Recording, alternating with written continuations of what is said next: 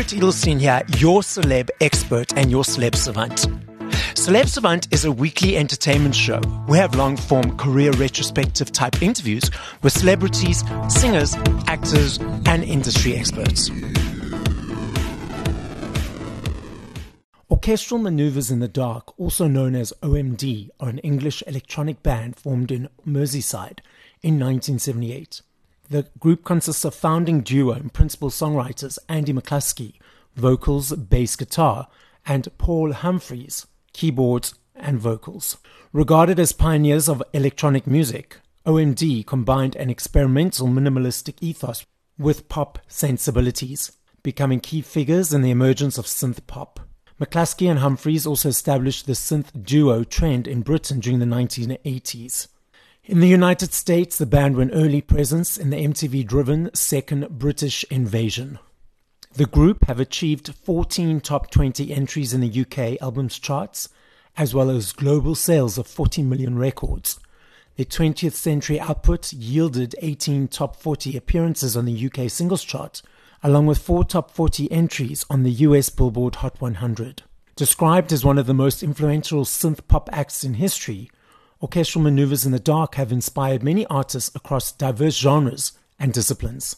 In 2024, the band will be going on a tour that will include the UK, Ireland, South Africa, amongst many other countries. Up next on Celeb Savant, we've got Andy McCluskey from Orchestral Manoeuvres in the Dark.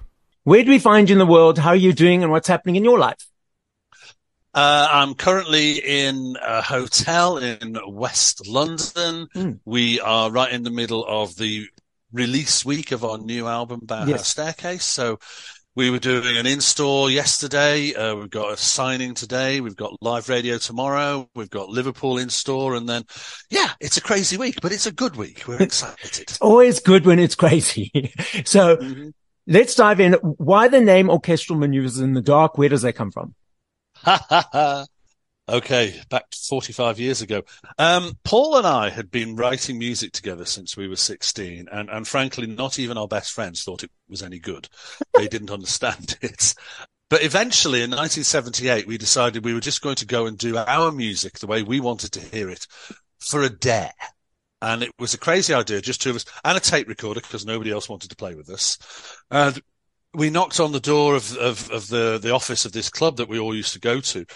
They had a kind of open night policy on Thursdays, and we just said, can we play on a Thursday night? And they said, yes, what are you called? And we went, oh, sorry, I thought you were going to tell us to get lost. We don't have a name. We'll have to come back with one.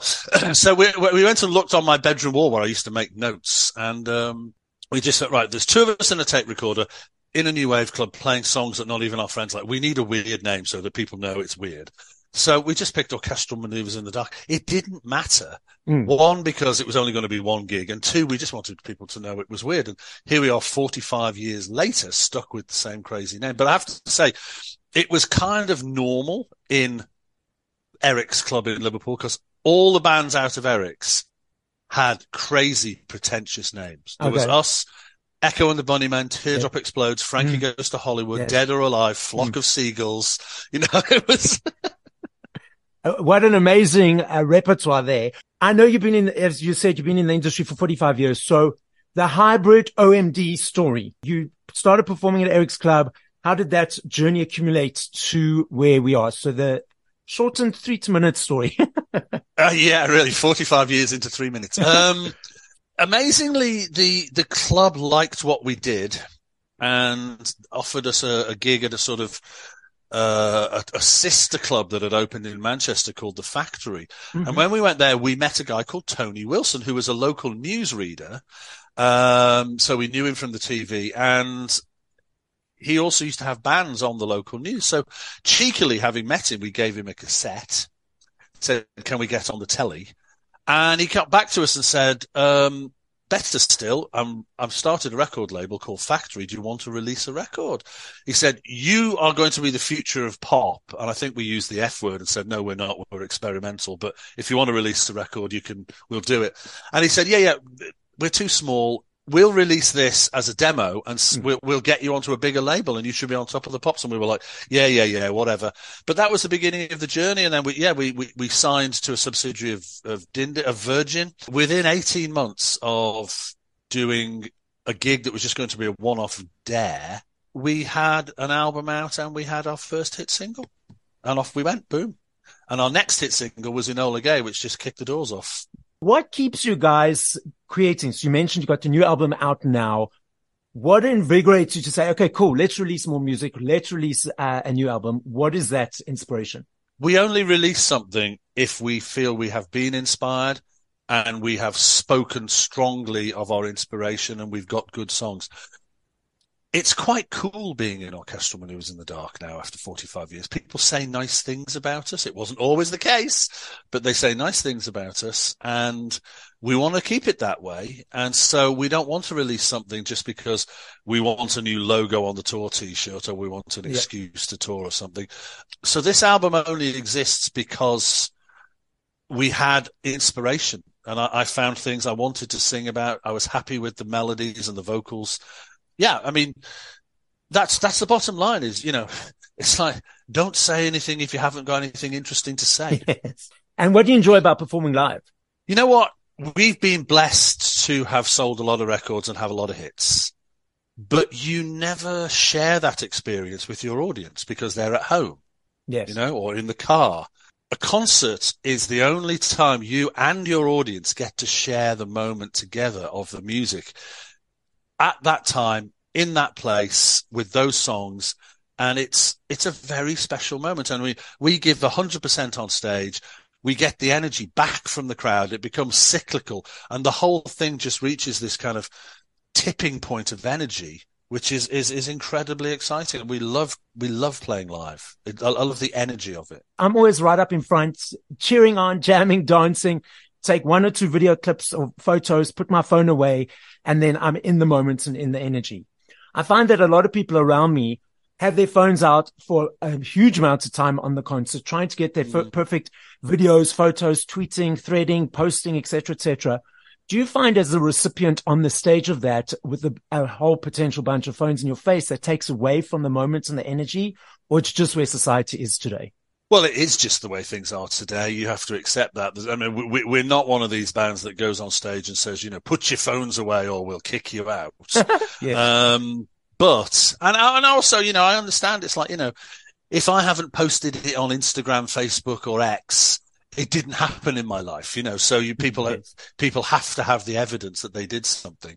I think the bottom line is you just roll with it. The sad thing is that, you can almost gauge how big a hit is perceived is the number of cameras that come out, and sometimes It's like, just when you think, the audience is going to go crazy, they can't clap because they've got their phone in one hand, It's like, I know exactly what you're talking about.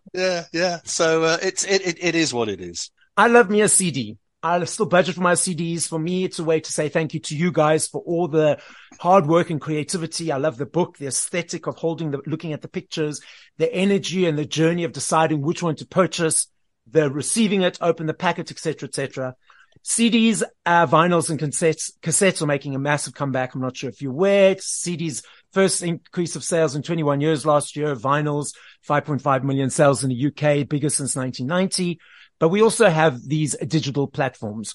What is your perception of each, and do you prefer either or? I listen to my music almost exclusively digitally on my phone or my laptop through YouTube or iTunes or so most people do. However, I think that as vinyl in particular started to fade, we all missed the big sleeve with the big artwork, opening the book up.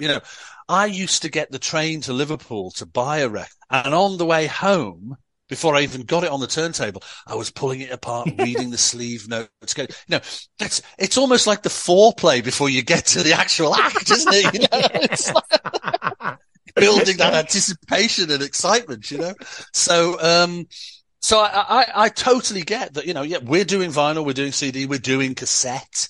I think the only thing we're not doing is an 8-track, but maybe we should.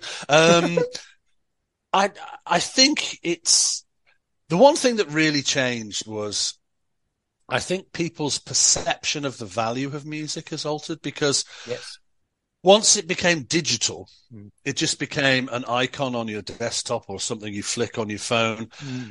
People wouldn't go into a record store and steal a record, but they don't see why they should pay 99 cents to download something, or less than 1 penny to stream it. They go, oh, I'm not going to sign up to Spotify. I'll just tolerate the adverts and I'll get free music, and that unfortunately is that, the crazy thing is people will pay for the experience. They'll pay $100, $200 to go to a concert. Yeah. But they don't think that consuming music in their own world should have to pay for it. And that's a reality. I mean, the first time in my life about 8 years ago, I earned more money from touring than I did from royalties. Yeah. And that just shows how the world has changed. It's just the way it is. You have to roll with it. Now, I love this game. I know if I had to ask you this question in 2 minutes, 2 hours, 2 weeks, I know your answer would be different every time. And I recognize it's just in this moment because there are millions of them. If you had to push play to 5 songs by other artists, once we finish this conversation, what would those 5 songs be and by whom? At the moment, I'm very keen on a band called Walt Disco, who are supporting us next year. So I would probably say How Cool Are You by Walt Disco. The songs that live with you through your journey from childhood to adulthood always remain the soundtrack of your life. So probably Pajama Rama by Roxy Music, Radioactivity by Kraftwerk, Heroes by David Bowie, and After 8 by Noi. Nice mix. I'm going to add some of those to my list. So tell us about the upcoming tour that's going to be happening in South Africa, and I'm sure you're touring around the world. What to expect? Yeah, we're really excited. I mean, sadly, it's taken us 12 years to get back to South Africa, so it's been far too long. We will be playing a mixture of our some tracks from the new album, but mostly the hits. I mean, we were in the middle of doing a world tour 3.5 years ago of Souvenir, our 40th anniversary album, with all our hits and more on it. And we finished the European section in February 2020, and then boom, COVID. And that was the end of the tour. So we owe South Africa a greatest hits tour, so that we'll be playing all, to be honest, we always play all the hits anyway. Yeah. If you don't, you get shouted at. So yeah, lots of energy, a few new tracks, and lots of the hits, and lots of fun and energy. Yeah. I'm looking forward to it. I'm going to be there right up in front, cheering you on. So the podcast is... And I'll make sure that you put your phone away after a couple of songs. Yes. I'll be looking to see that phone go in your pocket. I'll take a couple of shots just for the socials, for Celebs Find, and then it's away. The podcast is listened to throughout the world. So as a final message to the audience, what would you like to say? Well, listen, to the whole world, thank you so far for the amazing response we're getting to our album, and hopefully we'll be coming to a concert somewhere near you in the new year.